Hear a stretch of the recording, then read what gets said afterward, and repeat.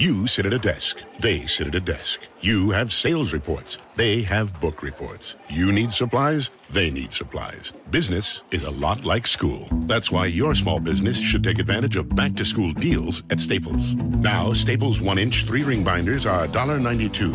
1-subject notebooks are just 25 cents, and 2-pocket poly folders are just 35 cents each. Make back-to-school your business at Staples. In-store only while supplies last. Offer ends 9/1/18, limit 30. Miami has the Dolphins, the greatest football team. We take the ball from goal to goal like no one's ever seen. We're in the air, we're on the ground, we're always in control.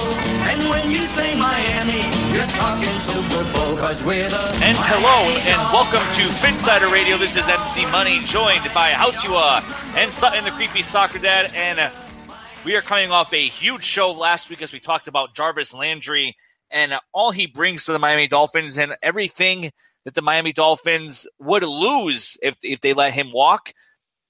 And then we also talked about everything the Miami Dolphins would gain if they let him walk as well. If you haven't checked out that podcast, please do so. It's on iTunes. It's on the Phinsider.com.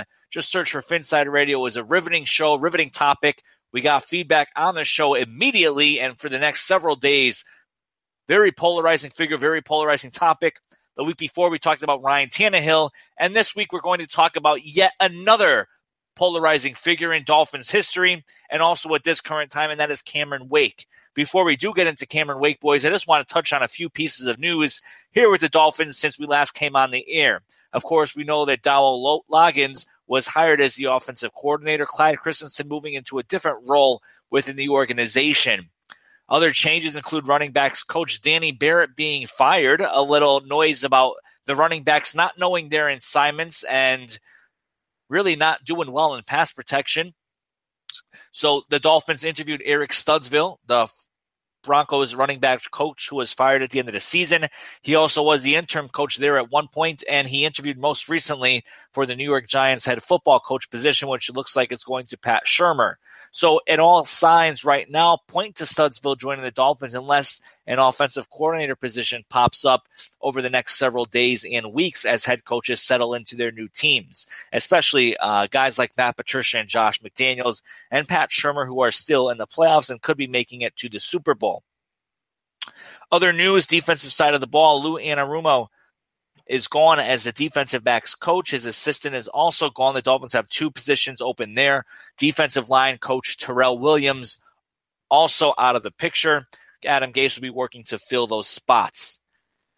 Lots of changes. It looks like Matt Burke might end up being safe. No word officially out of Miami, but there has not been any talk of any guys coming in to replace him either. So at this point, I'm going to go on the assumption that he is safe, and I think we all can move forward with that as well. Obviously, if news comes out, then news will come out. But I think if Adam Gase wanted to make a change to the defensive coordinator position, he would have done so by now. Most interesting, though, early Wednesday, CK Parrott, Chris Kaufman, came out with a piece that said Seattle defensive coordinator, who was just fired, Chris Richard, would make a good fit for a defensive back coach.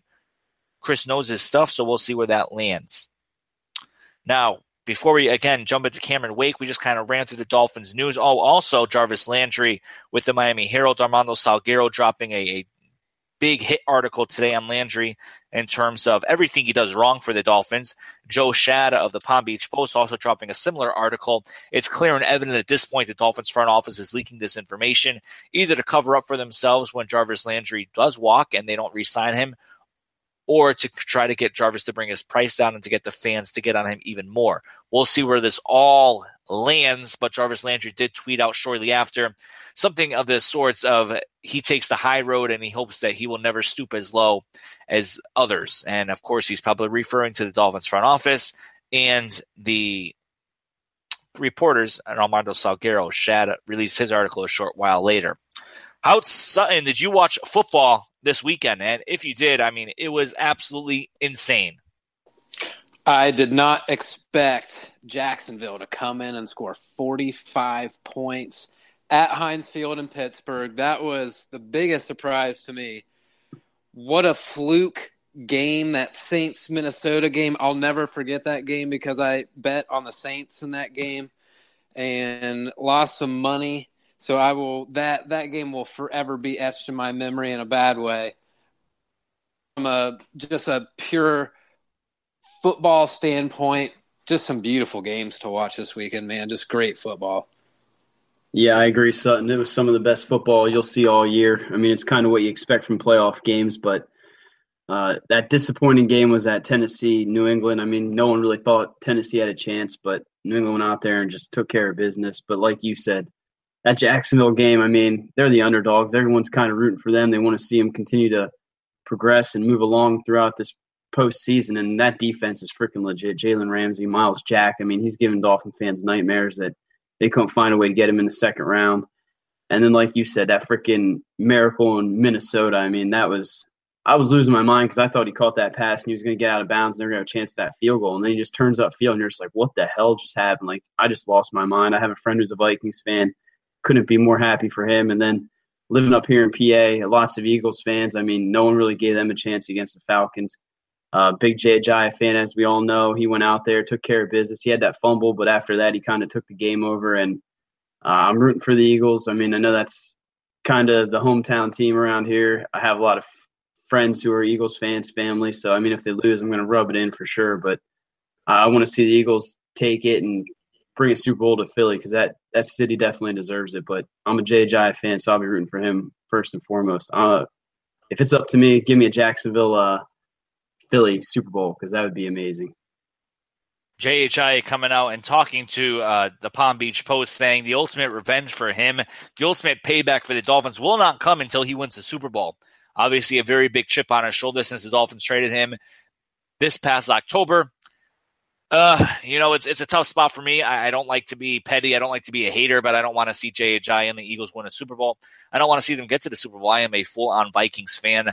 On Sunday, I was rooting for the Falcons. This past Sunday, I thought that play call at the end of the game was absolutely pathetic by Steve Sarkisian and Dan Quinn. I mean, you have your season on the line in the playoffs.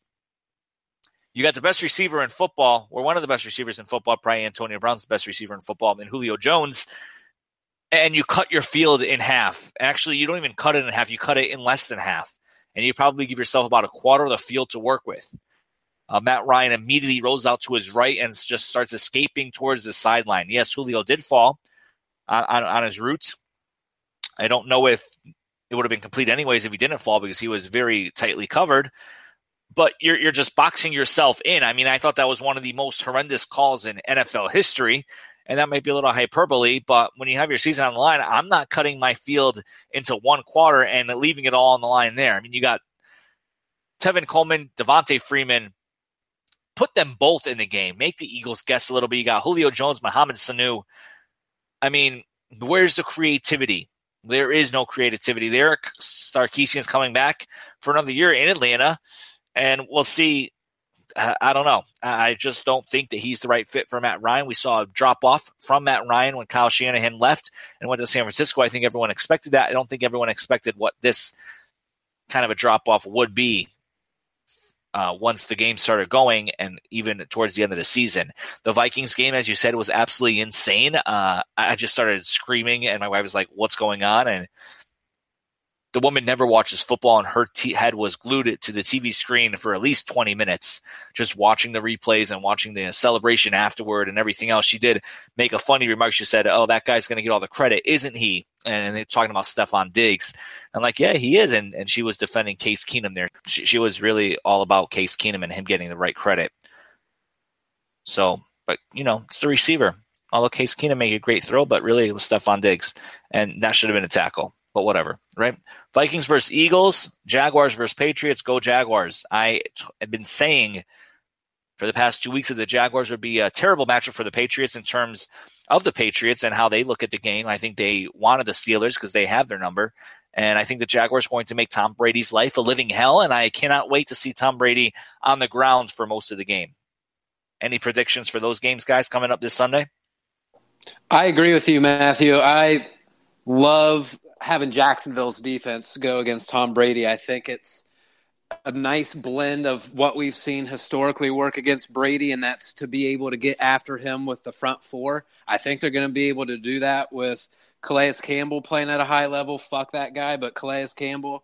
Yannick Yannick Ngakoue. I'm sorry, I'm not pronouncing that correctly. I know I'm not, but one of the, I believe, top 10 in the NFL in sacks. So they're going to be able to get after Tom Brady. So it'll be a matter of when they do have the opportunity to make a play in the backfield, in the secondary rather, are they going to be able to do it? Hopefully they can, and they can control the clock with a running game and make it a short game and go into the fourth quarter. Yeah, for me, I mean, I agree with both of you. I'm going to make you work a little bit tonight, Matt, and I'm going to say Calais Campbell as well. But for me, Jacksonville, I think they match up well. We saw what the Dolphins did to them on Monday Night Football when they played New England. I mean, if you can shut them down with Xavier Howard and the Dolphins front four, there's no reason why Jacksonville can't go out there and just dominate this game on defense. You hope Leonard Fournette can stay healthy and Blake Bortles can just not turn the football over. And then on the other side, I mean, is there more of two teams that mirror each other more than Minnesota and Philly? I mean, they both have a dynamic run game. They're both great at stopping the run, stopping the pass. Their defenses are great. Those two teams just mirror each other so well, and it's going to be interesting to see how that home field advantage takes its toll and whether or not Minnesota is going to be that first team to play at home in the Super Bowl. So two great matchups this weekend. I'm thankful that I'm off, and I'm just hoping to see some good football. Go Jacksonville. And NFC, I'm rooting for Philly, but if Minnesota wins, it's going to be one hell of a Super Bowl. You know, I keep going back and forth on this Minnesota thing, but I hate the Eagles, and I don't hate them. I just think they're a little cocky. But I keep going back and forth on this Minnesota thing, and we always hear no team has ever played in their own home in the Super Bowl, and Miami being a prime spot for Super Bowls. Yeah, you would want Miami to be the first team in NFL history to play at their home. I mean, the Dolphins seem to be quite a bit off in terms of getting to the Super Bowl, but it could happen one day, considering the amount of times they go to Miami for the Super Bowl.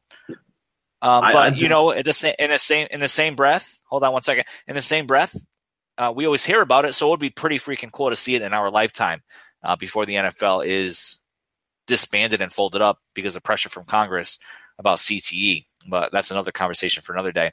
What were you going to say, Houts? Yeah, the only thing I was going to say is I just hope to see a wild card game at home in my lifetime, because based on the way things have gone, I mean, it's looking pretty bleak for all of us. So just give us that first game at home in the playoffs, and Super Bowl will be great. But I'm just want to see a playoff win. It's been way too long. Yeah, I know. When was the last one for the Dolphins? Back when Lamar Smith, right, ran wild against the Colts and won the game in overtime. That was the one, right? That was the one. We were all little kids. We don't remember any of it. Yeah, I remember a little bit of it, but not totally. You know, Twitter wasn't around. We were sitting there on AAM asking people their age, sex, location. Sutton was making email addresses with basketball acronyms in it. You know, still does, actually. That's why we call him the creepy soccer dad. We're going to start calling him the creepy basketball dad. So he blends in with the young kids. I almost have a starting five. You guys know that. All right. One guy who has not played in many playoff games is Cameron Wake. And he has only played in 2 playoff games in his entire career. And Cam Wake, of course, coming into the league in 2009 as a free agent coming from the Canadian Football League. It's crazy when you think about how long it's been since he was last in the NFL, since he came to the NFL. Of course, out of Penn State, played a little bit in spring training or training camp for NFL teams. The New York Giants, was cut by them, went to the Canadian Football League, came to Miami, recruited heavily by Bill Parcells, and the rest, as they say, is history. And of course, Cameron Wake should no doubt be a first ballot Hall of Famer. The dude is 35 years old, turning 36 in just a few days. During the 2016 season, not this season, but the season before it, he had one of the most impressive comebacks in the NFL, coming off an Achilles injury in 2015. And at 34 years old at that time, he was dominant, posting 11.5 sacks, which was 3rd in the AFC and tied for 6th in the NFL. The Dolphins, of course, under Adam Gase and Vance Joseph, didn't fully know what Cameron Wake was capable of.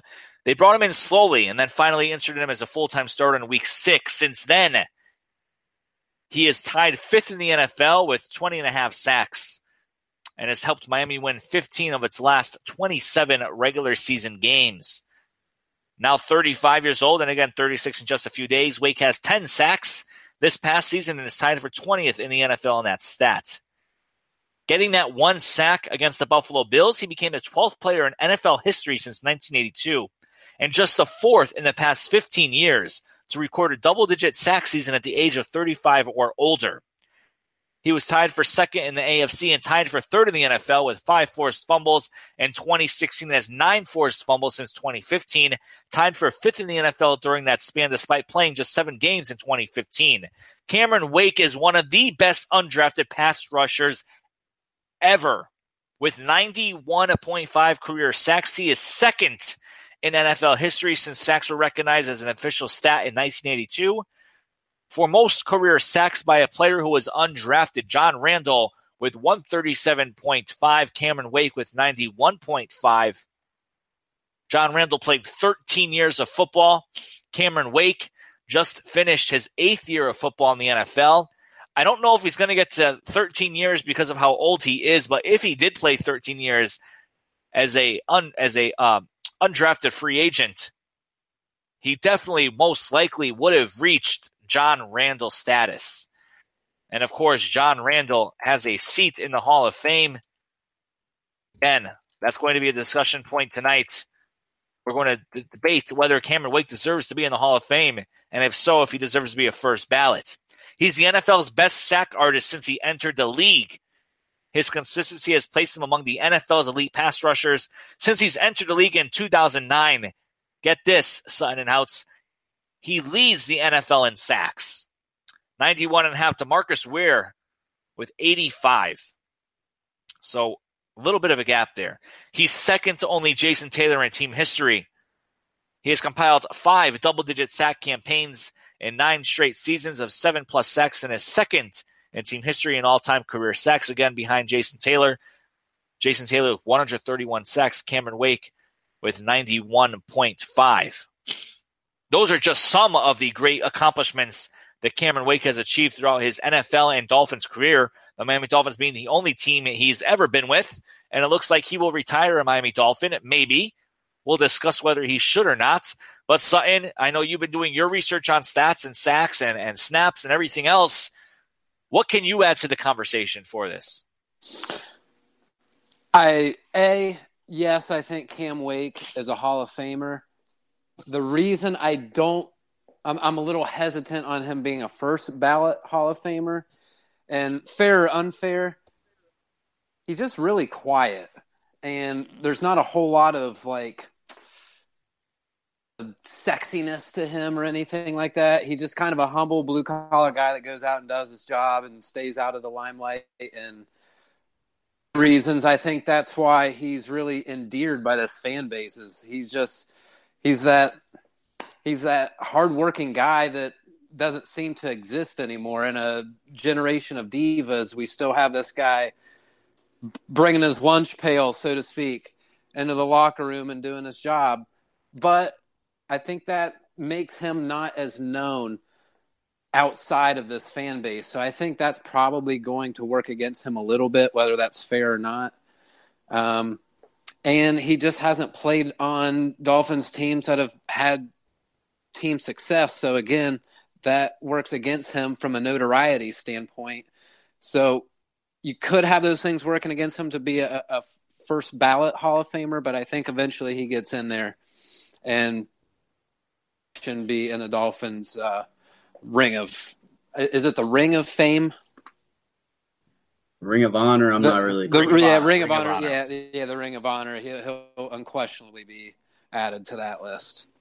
Yeah, I completely agree. He's definitely going to be added to the Ring of Honor. I mean, you look back on it, this guy came out of Penn State, undrafted. No one gave him a chance, and he goes to CFL and kind of tears things up. Jeff Ireland spots him. The Dolphins outbid a few teams to get him. And, I mean, Cameron Wake's just been consistently a monster in the past game. He's just an absolute menace when getting to the quarterback. And, I mean, you look at what he's done over his career, 324 total tackles, 91.5 sacks. 8 out of his 9 seasons, he had 7 sacks or more. I mean, Cameron Wake, he is a monster. You did mention how he's a bit quiet and how that might might go against him, but I mean, he's a Miami Dolphin. I mean, this team's been nothing but mediocre over the last decade or so, and you kind of can't blame Cameron Wake for that. If he was on a consistent playoff contender, I mean, he would absolutely, in my opinion, be a first ballot Hall of Famer. You see a guy like Zach Thomas, he's kind of getting the same thing. He's one of those players that is completely underrated, completely does his job, just a complete monster. And, I mean, if you look at him and you say, okay, he doesn't deserve a first ballot Hall of Fame, and maybe we as Dolphin fans, we're a little biased towards that. I'm not quite sure if Zach Thomas doesn't get in there right away, if Cameron Wake can. So will he eventually be in the Hall of Fame? The homer in me says yes. Whether or not those who do the voting agree with that, I'm not sure. But Cameron Wake, he's a monster. I'm happy to have him on my team. And I think you look at the success. I mean, I know Andre Branch, he had an off season last year. Look what Charles Harris did. He didn't have those mind-blowing stats that some fans might want to see. But at the end of the day, those players developed, and you got to kind of think that Cameron Wake had a lot to do with that. So when you see the Andre Branch that first year with Miami, what he did, you got to attest that to Cameron Wake, because before coming to Miami, he was a nobody. He was a draft bust that Jacksonville gave up on, and he came in here. You got to think Cameron Wake helped groom him. Cameron Wake helped groom guys on the defensive line. You saw him take Charles Harris under his wing this season, and you just got to think that maybe he's not the most vocal leader. He's not that guy that goes out there and just gets in players' faces, but Cameron Wake leads by example. And if it were up to me, I mean, I know he's turned 36 at the end of the month. I'd absolutely take 53 freaking Cameron Wakes on my team. So first ballot Hall of Famer, not sure, but I'm happy to have him as a Dolphin, and I absolutely think he'll be in the Ring of Honor when everything's said and done. Oh, he is a surefire Dolphins Ring of Honor candidate. As soon as the Dolphins can make him one, I don't know if there's any rules regarding that in terms of whether it's an internal rule of how long they have to wait. But if there's no rule, he is in that Ring of Honor the year after he retires, definitely the season. Obviously, the Hall of Fame, I believe it's 5 years you have to wait to become eligible. And we will discuss that a little later on in the show. But for me, I do think he should be a first ballot Hall of Famer, because undrafted free agent and everything else to go along with it. But like I said, we will discuss. All right, so we're going to break this up into a few sections here. We're going to talk about three things. One, we're going to talk about restructuring him. Two, we're going to talk about cutting him. Three, we're going to talk about re-signing him. Actually, three. Restructure, cut, trade. Those are the three options on the table with Cameron Wake. I guess the fourth one is keep him at his current salary. Let's start with restructuring. Cameron Wake is signed through the 2018 season. His cap number is currently set at $8.625 million. You cut Cameron Wake before June 1st, you have $500,000 in dead money. You save $8.12 million. You restructure him. You add a year or two onto his contract. You probably lower his cap number in half by this year. So you bring that down to about $4 million or so, another $4 million next year. And then you figure out the ramifications after that. So Houtz, we'll start here with you. I know you kind of need the whole conversation to kind of pull it all together. So let's actually do it that way. Let me take a step back here. You can restructure him and come out with that outcome. You can trade him. If you trade Cam Wake, same type of deal with the money. $500,000 in dead money, $8.12 in the cap savings. If you extend him, you could extend him another year or two. You have to figure out those finances there. But again, 36 years old, how long is he going to stay up? And how long is he going to contribute to the team? So looking at those numbers and talking about everything that we put on the table just a few moments ago, what are you doing with Cameron Wake? All right, those are a lot of options. My little brain really can't digest all of that. Is that too much for you to handle at once? Yeah, it absolutely is. But I'm going to do my best. Ultimately, I mean, if you try to restructure him, he's 36 years old. You got to kind of think he's looking for that last paycheck. I think you got to be happy with where his current salary is. So I'm not quite sure he does that restructure. I know he's loyal to the Dolphins, their fan base, but if you're Cameron Wake, what benefit do you have to restructure, continue to play your ass off for a team who is going to win 8 to 10 games next year? So for me, ultimately, as much as it hurts me to say it, we went down. We said about how he has 91.5 sacks, 324 tackles, first ballot Hall of Famer, Ring of Honor, all these accolades. But at the end of the day, he's not going to win a playoff game here in Miami. As much as it pains me to say that, I want to see Ryan Tannehill come back healthy. I'm just not sure this team's ready to make that next step. And even when we do make it to the playoffs, who's to say they're going to win? So for me, we're doing him a favor if we try to trade him. Yes, we're going to get a draft pick in return. We shed all that dead money off. I think you said it was $8-some million that we'd save if we moved Cameron Wake. So for me, I think that's your best bet. You move to a contender, a team that needs that extra pass rusher. But ultimately, that comes down to compensation. You see what a young guy like Jay Ajayi, I know it's a running back position. They're not quite valued as much as maybe a pass rusher, but you take a 25, 26-year-old running back and you can compare it to a 36-year-old defensive end and with 1 year left on his deal, which would be the 2018 season. And it's hard to say what he netted in return. I mean, Jason Taylor a couple years back, I think we got a second from Washington. You're not getting a second for Cameron Wake. 4th rounder is probably your best bet, maybe a 5th. And then you got to kind of look at that. Is it worth moving Cameron Wake and having that hole there on the defensive line? Those are all things I'm toying with in my head right now. But ultimately, if you can trade Cameron Wake and get a draft pick, move him to a contender, benefit him in the long run, I think that's what you do. But if you're only getting a 4th or 5th round pick, I mean, then you got to heavily consider your options. And then it all comes down to salary cap. If you're telling me, do I move Cameron Wake for a 4th or 5th rounder so I can re-sign Jarvis Landry? I think I do, just because Cameron Wake is 36 years old, and you got to give him a new contract if he plans to stick around. So at the end of the day, it's going to come down to money. It always does. And I guess looking at it that way, Jarvis Landry, Cameron Wake, all these other guys that they want to re-sign, all these guys in free agency they might want to bring in and kind of mimic what Jacksonville did last offseason, I think you move him regardless of the compensation. So for me, trade Cameron Wake. I'll have to disagree with Houts in one major respect, in that what this playoffs have told me is that it reminds me is that this is a league driven on parity. So I'm not willing to write this team off. I think we can win a playoff game even as early as next year. Who the hell knows? But I know what Houts is trying to say. Show our gratitude to Cam Wake in some way. I know it sounds convoluted to say that when we've been paying him millions of dollars all this time, but, that's why this is such a hard decision for me, because there's so many things that go into this, and it's not all just about what's happening then, in the box score, all that kind of stuff, because we're talking about a dude who's really been through it all with the Dolphins, been through the whole gamut of stuff. So he's been with us for a long time and been a productive person and a great person off the field. And I cannot see the Dolphins just straight up releasing him. I just think that would be a PR nightmare that they don't want to get themselves into.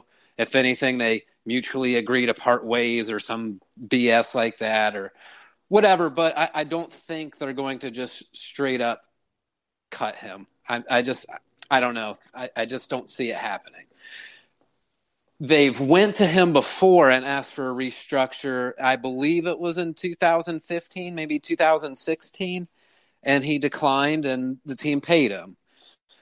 So and that's not to say that he wouldn't restructure going into this year. Maybe it's a new dynamic going into this kind of contract talk. But what we've seen, if you're approaching this from a numbers standpoint, we're 0 for 1 in that category. Asking him to restructure, we're 0 and 1. So I don't know that that's a likely scenario either. I doubt there's a trade market other than maybe a couple of teams. And I think the compensation would be lukewarm at best. Just he's old, guys. I mean, I know it's Cam Wake. Here's what I want to say. The fact that we're even having this debate about a 36-year-old defensive end is a testament to Cam Wake. Can we agree on that? You're absolutely right. You're absolutely right. I mean, I mean, 36 years old, and it's pretty much a coin flip of whether we want to pay him a lot of money to play another year for us. So kudos to him for even putting himself in the situation. And when you guys got those snap count numbers for me, I was kind of surprised that he was number one in snaps for us this year. So maybe it's not that far-fetched that he would be with us next year. The Dolphins could let his contract expire through 2018, right? They could pay him the 8-point-something million this year and then reevaluate him at the end of the year. I mean, at 30, he would be 36 in a few days. He's going to be playing the 2018 season, At the age of 36, he'll be 37 going to 2019. Is a team really going to take a chance on a 37-year-old defensive end? I mean, the only way that I see that happening is if a team that's really, really close to the Super Bowl and Cameron Wake comes in as a situational pass rusher. Because at this point in his career, that's all he is. I mean, we saw him get washed out on plenty of running plays this past season where he can't even get near the ball carrier. He's just washed in that regard. He is a pure pass rusher, in my opinion, at this point in his career. Would Cameron Wake even want to go to a new team? Maybe to chase that Super Bowl ring that has eluded him throughout his career. I mean, it's possible he could sign up for a team. I doubt he would go to the Patriots, but let's say the Texans are coming back strong, right? They got J.J. Watt, Davion Clowney, Deshaun Watson back in the groove. They can make some noise in the playoffs next year. You add him to that pass rush. That'd be a little bit scary. Any other team that's out there, let's say the Falcons, maybe the Seahawks if they rebuild in 1 year, perhaps the Jaguars. Again, if they get themselves a real nice quarterback, that defense is going to be elite for numerous years with all those young players. So it's possible that he doesn't even want to sign an extension or restructure. It's possible that he wants to finish out this year's contract and perhaps go to a contender and try to get that ring in his last year in the NFL. We don't know what Cameron Wake thinks or wants. We can only guess what he thinks or wants, and we can only hypothetically say what the Dolphins should do with his contract. For me, it's so tough because, yes, he's good. Yes, he's dominant when he's pass rushing, but we saw him lose a step this year. I mean, it is what it is. The guy is a freak of nature, yes, but I thought he did lose a step. And if he's on the field in what the Dolphins think are pass rushing situations, let's say a 3rd and 8 or a 3rd and 7, and they do decide to either throw a screen or run the ball for some reason, and Cam Wake is on the field, well, he becomes a liability in that regard. So for me, no, I don't cut him. Don't ever outright cut Cameron Wake. Like you guys said, that's a PR nightmare.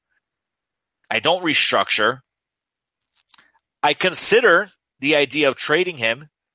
But again, when you look at trading him, I mean, really, what compensation do you think you're going to get for a 36-year-old player in his last year of his contract, unless you're right on the verge of a Super Bowl? I let him play out his contract and then go from there. But what do you think he would get for trade compensation? Yeah, like I said earlier, I mean, you look at what Jay Ajayi netted, a 4th-round pick from Philly. You just look around the league, and these owners, these GMs, they value draft picks way more than they have in years past. I mean, I remember decades ago you look back at what Trent Richardson netted. Didn't the Colts give up a 1st-round pick for him, if I'm not mistaken? I mean, Trent Richardson's ass. He was a terrible player, and freaking Jim Irsay, the drunk man that he was, he gave up a 1st-round pick, if I'm not mistaken. So, I mean, you look at how far we've come. Teams value those draft picks. You give up a Pro Bowl, whatever that might mean, running back in Jay Ajayi for a 4th-round draft pick. You got 36-year-old Cameron Wake, 91.5 sacks, 324 total tackles. You send him to a contender. I mean, they might give you a 4th-rounder or a 5th-rounder with the compensatory pick that could maybe go up to a 4th-rounder depending on, 10 sacks. I mean, that's your best-case scenario in my opinion. I don't see any team doing that. I think a 5th or 6th-round pick is what you're going to get for Cameron Wake at $8 million, 36 years old. It's just hard. I mean, you look at that, that's a tough thing to have on your books come next season. But like Sutton said, like we've talked about throughout this broadcast. I mean, he had the most snaps by any of the Dolphins defensive end. He's been our most successful pass rusher for a decade. It's kind of hard to give him up for a 5th or 6th round pick. So I was teetering a little bit earlier when you guys were talking about it, when I was talking about it, and I still am. I'm fighting it. I mean, ultimately, you want to see Cameron Wake go to a team to compete, get that chance to win a ring, which, I mean, who knows what could happen. He could go to a team that could have a Super Bowl run, he could win a ring, go out into sunset, or he can stay here and try to compete because, like Sutton said, anything can happen in a year. You see what Jacksonville did with a healthy Ryan Tannehill. I mean, I keep saying that. I want to draft a quarterback, but Ryan Tannehill's the real deal in my opinion. You got him. You shore up that defense, and there's no reason why this team can't make a run like Minnesota or Philly or Jacksonville. So Cameron Wake, in my opinion, 5th or 6th round pick. I'm not sure you can do it for the $8 million that you would get in cap hit. So 5th or 6th round pick. Yeah, Sutton, what do you think? But Houts, I do agree with you. I don't think you're getting more than a 5th round or 6th round pick for Cameron Wake. But Sutton, what are your thoughts on that? I'd say the compensation probably have to actually be a little bit lower, if anything, just because of how expensive his contract will be to whatever team he goes to. I think they would have to offset whatever team was asking for him. They would probably ask maybe a conditional 7th round pick. I mean, whatever minimal draft compensation 7th, be wow. offered. If any, just because of how expensive he would be to acquire him from said team. I don't know that a situational pass rusher is not going to be worth $8.5 million, in my opinion. I haven't seen that yet, but maybe a team that, like you said, is that close to the cusp of a Super Bowl that maybe they are willing to shell out those dollars to get over the hump. You never know. I just don't. I would be lower just because of the contract number. But one thing we haven't touched on that we have to factor into this whole conversation is Charles Harris. Is he ready to take over number 1 snap duties? I would hope so. Draft pick, and I hope he's ready to take on every down snaps. And is it worth it to spend a little money to keep Cam Wake, even known that his play and his production may not be justified by the financial numbers that were given him? Is it worth to shell out some of those extra dollars to have him in the locker room with Charles Harris for another year? You have to consider that. That's one of the questions that was asked on the Phinsider Radio mailbag, or at least something similar to that. 39 is number 1 says Harris is a right defensive end, so unless Miami moves him to the left side, he will not be replacing Wake. With that in mind, my question is, who does Miami have to replace Wake on the left side? And if the answer is no one, then who are we going to get to replace him? I mean, that kind of ties into each other because you look at Charles Harris, right? He's a right defensive end. You look at the other guys. I mean, Andre Branch is nothing special. You got Terrence Fede, who's just been kind of teetering as a special teams player. You might have a surprise in Malvo, the guy who was coming around late in the season. But to your point, Sutton, do you keep Cameron Wake around to mentor Charles Harris and maybe teach him the ropes of the left side? I mean, do you think something like that would work? It's possible. I mean, I don't want to throw too much at Charles Harris that's going to overwhelm him. I know that's a tricky balance to walk there, but what you're alluding to is when you have Andre Branch and looking to maybe get out of his contract after the 2018 year, I believe that's when we can get out of his contract and be able to save some money. And then you only have Fede back there. We could re-sign William Hayes for his niche role, which I think he played well. But again, he's getting up there. I really look at defensive end and looking at that draft coming up, a day 1 or day 2 investment on defensive end. Don't sleep on that at 11. Yeah, I completely agree. I mean, this team needs to find a defensive end, whether or not they let Cam Wake they walk or they cut him or trade him, whatever they may do. The Dolphins need another defensive end in that rotation. We saw some dude punch a hole in his wall when Charles Harris was picked. That might have been a bit premature, but Harris is continuing to develop. He's coming along just fine. I think next season he'll take another step in the right direction. Like Sutton said, Andre Branch, I mean, that first year, I mean, he looked decent, but then they gave him that big contract, and you're just starting to realize he's not quite worth that money. So for me, defensive end's absolutely a position of need. The Dolphins are going to absolutely look towards that, whether it's in the draft or maybe in free agency.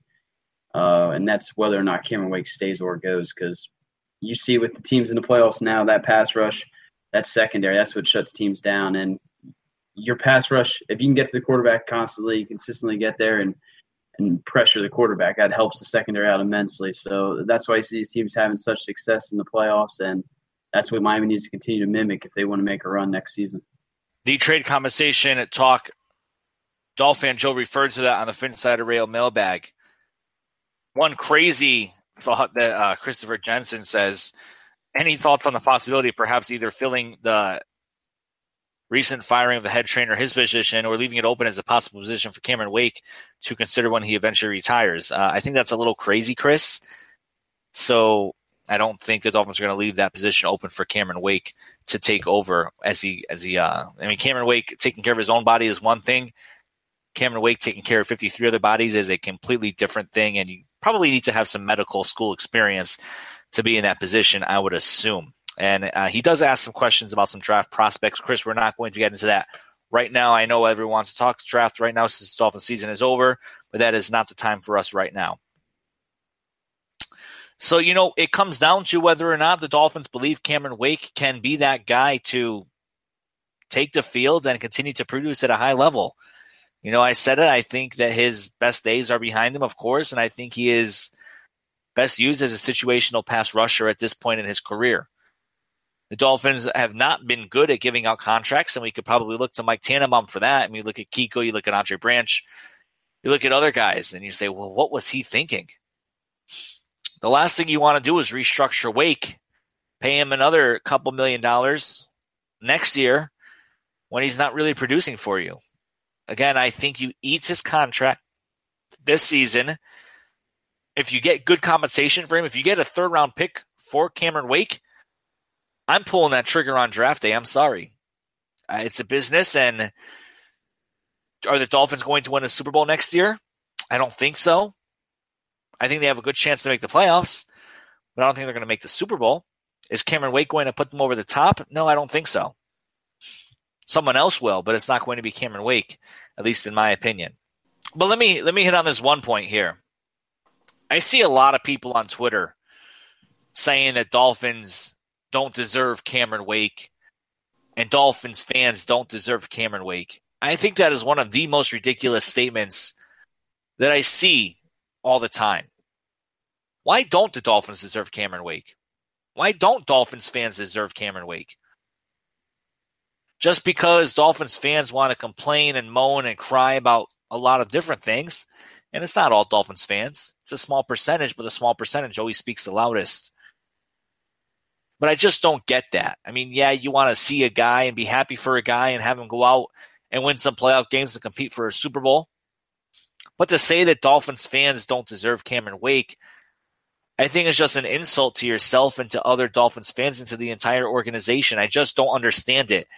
And maybe one of you have a different viewpoint on that, but I can't grasp my head around that concept where we don't deserve someone like that, so get rid of him. I mean, the whole point is to accumulate good players and to make a run at the playoffs in the Super Bowl. Getting rid of Cameron Wake is getting rid of a good player. Yes, I just said I pulled the trigger on round 3 compensation for Wake because it is a business at the end of the day, and I think you can get a good player at round 3. But otherwise, to just outright cut him, I think is just asinine, and I don't want to hear people say the Dolphins don't deserve Cameron Wake. Your thoughts, Sutton and Houts? It's just, like you said, it's that sect of Dolphins fans that's just super self-deprecating and super sarcastic in a really negative way and like a not funny way either. Like if you're going to be sarcastic, be funny about it at least. I mean, This is both sarcastic and not funny. And like you said, we had one of the best ever lace them up. So I know eventually we're going to have some good players and we're going to combine them with other good players and we might actually have a great team and make some noise eventually. But, I was a Dolphins fan after Dan Marino retired. I'll be a Dolphins fan after Cam Wake is no longer Miami Dolphin. And I see no point in saying what we do and do not deserve and everything. We're just fans. We just do what we do. We don't deserve bad things either. We're just fans of this team, and what happens. And I'm going to appreciate those great players that play on our team. I'm going to hope that they're on our team as long as possible. Yeah, I think we're all diehard fans. We all wear Dolphins gear daily throughout the week, and to sit here and say that this team, or us as fans, we don't deserve a guy like Cameron Wake, I mean, that just seems crazy to me.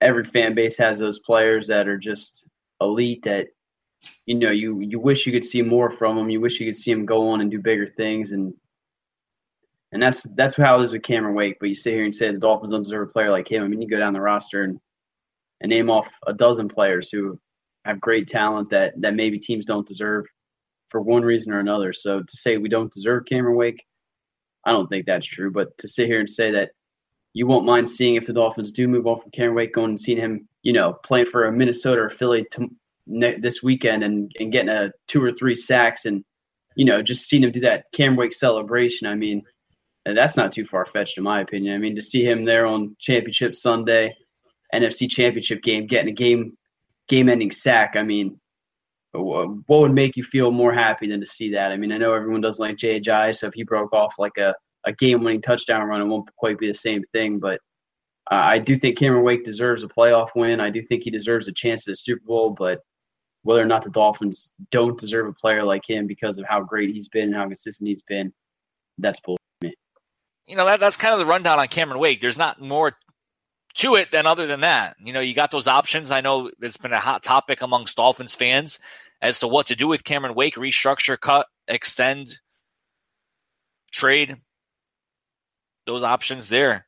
And it looks like we're all on the same page where you got to keep Cameron Wake, but if the right price comes along, you're looking to trade him as well. And I think that's what it's going to come down to, and we'll see how the Dolphins approach this situation. They may need money in free agency, so they may look to the restructuring route. But at the end of the day, it's not our decision. We can only hope and think what we say the Dolphins should do. All right, before we close out the show, let's jump back over to the Phinsider Radio mailbag. We have a few other questions not related to Cameron Wake we're just going to run through right now. Going Berserk asks, and this is for you, Houts, who do you believe can replace Jarvis Landry in the slot that is currently on the team? At first, I thought Jakeem has speed but might get blown up in the middle. Maybe we should look at Drew Morgan from the practice squad. He's like an Edelman clone. Damn, I don't think, honestly, I don't think you should replace Jarvis Landry with anyone. Maybe if Jesus Christ comes back down to this earth and wants to play wide receiver for the Dolphins, then maybe you let Landry walk. But if we're being honest, you kind of hope Carew takes that next step. I mean, we've been saying that since the Dolphins traded up for him. Haven't seen anything out of him. Jakeem Grant seems to be able to, turn those freaking bubble screens that we've been having so much success or not these last 2-3 years. He seemed to be plays there. He seemed to be a big play threat, like kind of like a Tyreek Hill or any of those guys. So, I mean, maybe Jakeem Grant, but one name that I know Sutton and I are both pretty high on, you too, Kanata, Isaiah Ford. I mean, he was one of those guys that was hinged on the roster. You weren't quite sure if he's going to make the team, and then he did, and he got hurt. So I think a guy like Isaiah Ford, one of those more underrated receivers. I know he's the best player available when Miami took him. I know you constantly said that, Kanata. So for me, I'd say Isaiah Ford. That's a name to look out for. Kind of hope Carew makes that statement next season. Otherwise, I mean, he's definitely a draft bust. And Jakeem Grant, we saw flashes from him. So Grant, but I'm going to say Isaiah Ford. All right, so I'm going to throw this one to you. What are you hearing about Jarvis Landry? He seemed pretty pissed about Armando's article on Wednesday. Is he gone, or can the relationship be salvaged? Also, would you franchise him, then trade him? You know what? Again, wish I was a fly on the wall in headquarters, but I have no idea how much smoke and how much fire is there right now. What I can say is that each and every year we see in front offices clash seemingly with really high emotions, and then they sign their contract, they come in for training camp, and it's all business as usual. So it's probably going to take a lot longer than we want it to take as fans, though. I do think it's going to play out. Yeah, I don't think we're going to get a decision by the start of the new year. I think we'll see the franchise on him, and then the Dolphins will go from there. Maybe they'll get good compensation for him. Remember, he was being shopped at the draft and at the trade deadline, despite what you've heard publicly from the Miami Dolphins. It is fact. And perhaps they have a wink-wink non-deal in place with one of those teams that they were looking to shop him to. And it seemed like the trade was going to go through at the trade deadline, as we talked about 2 weeks ago, or last week, I should say, with Jarvis Landry, until it fell apart for whatever reason. So, I don't know. That's going to be very interesting to watch play out and to see where he ultimately ends up, whether it's in Miami or somewhere else. And if it is somewhere else, how he ends up there. How would you extend Jordan? I just have a quick question. Ahead, can the Dolphins still trade Jarvis Landry? Yeah. Okay. I wasn't sure. The Patriots. No, he's an unrestricted free agent. You can't trade. All right, yeah, that's what I was kind of leaning at, but I've heard mixed things, so I wasn't sure if anyone had currently at this current moment, no one can trade anyone until the start of the new league year anyways right now. If they franchise him, yes, they can trade him. Yeah, you see people on Twitter talking about right now trade Jarvis Landry for, and I'm just thinking, I'm pretty sure you can't trade a guy at this point. So I just want to clarify and just make sure. Yeah, not right now. Yeah, it would need to be at the start of the new league year. All right, and they would need to franchise him. Okay. Yeah. All right, Houts, this question is for you from Brad Finn. Would you extend Jordan Phillips this year to be Sue's replacement next year? And then it's a two-part question. Who do you pick at 11 if there are no QBs available? We might want to pass on the draft talk for now. We're going to pass on draft talk because I'm just going to say Raquan Smith or Quentin Nelson if there's no quarterback there. But for me, Jordan Phillips, the guy took strides this year, made strides. I know he's going to be a lot cheaper than Ndamukong Suh, but I mean, when we signed Stu, everyone, oh, man, you're giving him that big contract. It's never going to work out. Miami's going to be crippled for years. Maybe the salary cap hasn't quite been what we thought, but Ndamukong Suh's been a freaking monster. He's been everything this team has signed up for. And if you can prolong his him hitting free agency, if you can prolong him leaving this team, I mean, you do that. If you need to restructure, I know that we already did that once, and I'm not quite sure with the numbers. I'm no mathematician how that worked out for this team as far as financially this season or even the next one. But Ndamukong Suh, he's one of the top 3 defensive tackles in the NFL. He makes that defensive line so much better. And if you think for a second that you're going to get rid of Ndamukong Suh and replace him with Jordan Phillips, you're out of your freaking mind. I mean, Devon Godchell, you see Vincent Taylor making strides, but there ain't none of those guys that are going to replace Ndamukong Suh. He makes everyone around him better. So I don't think there's any way in hell you can replace Ndamukong Suh. So you just continue to restructure him. You just continue to sign to a long-term deal. You do whatever you can because when the contract was signed, everyone was up in arms about it. But right now he's making top 5 money, if that. And he's been playing out of his mind. He hasn't missed a game yet.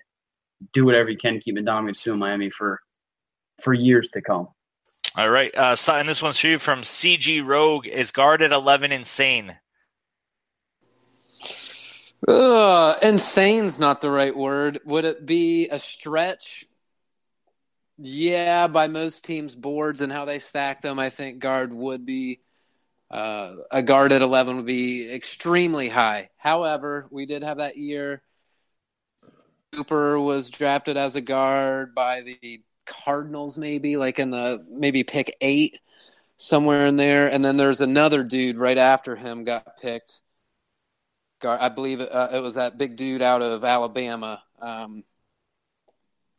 Chase Warmack, I believe. Yeah, that dude. Big old beefcake.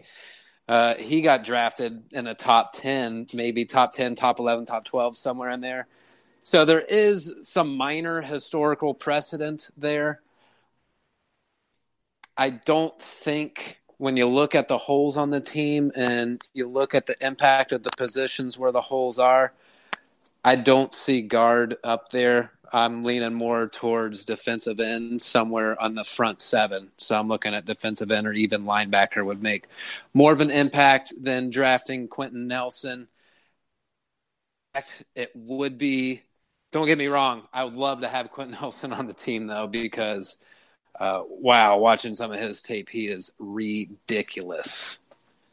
Yeah, that is the one guy that I think everyone agrees would be worthy of a top 10 or 11 pick there, but it's a guard at the end of the day. Is a guard going to help you win football games? That is the age-old question for me. And again, as I've stated many of times on this show, best player available no matter what. All right, Howitz, this one's for you from Wild Zion Beaver, Wild Zion Beaver. Will our middle linebacker Raekwon McMiller Will he recover sufficiently for our taste, or will we need another high pick on a linebacker? I am a Raekwon McMillan truther. I think he is one of the best players we took in recent memory in any position. So for me, I'm a huge Raekwon McMillan fan. I think he's going to be everything that we want at that middle linebacker position. But does this team need to spend a high pick? I absolutely think so. I mean, Kiko Alonso, while he's a great tackler, he's suitable in the run game. He's awful in coverage. Lawrence Timmons, I mean, he may as well have stayed AWOL. He may as well just have stayed in Pittsburgh this season because he really never did much. And then you got those guys, Stephon Anthony, Chase Allen, Mike Hall. Those guys are always those fringe guys who they can develop, but I'm not going to put my money or this team's success in their hands. So for me, I think this team needs to draft a linebacker within the first 3 rounds. A guy like Raquan Smith. Is it Trent Edmonds that people are typing up a lot, the linebacker from, I believe, Virginia Tech. So, I mean, this team, they have options there, and whether or not they go that route in the first, second, or third round, I think they absolutely have to, because that was the weakest unit on the defensive side of the football. And whether or not you get Raekwon McMillan back, I think a healthy Raekwon is going to be an elite player, but you need to do better if you want to compete with some of those teams in the AFC East. And in my opinion, let me jump in real quick and back to you, MC Money. I feel like at the linebacker group, and I know we'll talk about this at some show here in the near future, but I think the weak side linebacker is the one position that I'm really worried about. I think we have enough bodies and enough complementary pieces to do middle linebacker, and that's including Raekwon McMillan. And I think we have enough pieces to even fill in for strong side linebacker, but I do not feel comfortable at all with what we have at the will position and being able to cover those tight ends, those running backs coming out of the backfield, and being able to cover more space. We don't have that guy on that roster. Stephon Anthony showed a couple of flashes last year, but like Hout said, we can't bank on that. So I'm looking for an investment there. I don't know if Raekwon Smith is that player. I didn't watch him enough to know if he could play at will. But if we're talking about linebacker investments, I want a will. All right, we have one on Twitter from our boy Rob Caruth. All right. Are these moves in the coaching staff being made by Gase alone, or is he getting pressure from above? I do think he's making these alone. I do think he may be getting pressure from others, but I think he might be holding firm specifically at the defensive coordinator position. Again, we're going to have to see how that all shakes out, but I'm going under right now the assumption that Matt Burke is safe. But I think the other ones, if you look at it, Terrell Williams and Anarumo were both holders from the Joe Philbin era. I think it was obvious that Clyde Christensen wasn't getting the job done. And interesting enough, Clyde Christensen didn't really work with Gase. He was just recommended by Peyton Manning. So they don't really have too much of a history there. And if Eric Studsville's available, you're going to take your buddy and one of your best friends over the guy you currently have on the team. So, I mean, all the moves make sense. It's not like there's some out of left field where you wouldn't expect it from Adam Gase. They all make very much sense, and I think he's acting alone on this. All right. So anything else, boys, that you want to add before we sign off the air for this week? Go Jaguars. Jay Ajayi, that's right. Super Go Bowl Jags. MVP. Go away. All right. That's going to do it for this week on Phinsider Radio. We talked a bunch about Cam Wake. We've all agreed that the Dolphins should keep Cameron Wake unless the price is right and they get blown away with some trade compensation during the draft season. Otherwise, Cameron Wake, let him play out his contract in 2018, see where the chips fall from there. He still has some gas left in the tank. Obviously not the guy he once was, but still contributes enough to be an impact player on this Miami defense. And while not a vocal leader, he does provide that steady hand in the Dolphins locker room for the young guys on the defensive line. And, of course, a great mentor for guys like Charles Harris and Jordan Phillips and the others. For Sutton, the creepy soccer dad, and yes, Sutton, the basketball dad as well, the creepy basketball dad, and Hautua and Haustradamus, I am MC Money. Thank you for listening to Phinsider Radio. We'll talk to you next week. Miami, you're talking Super Bowl, 'cause we're the Miami Dolphins. Miami Dolphins. Miami Dolphins #1. Yes, we're the Miami Dolphins. Miami Dolphins. Miami Dolphins #1.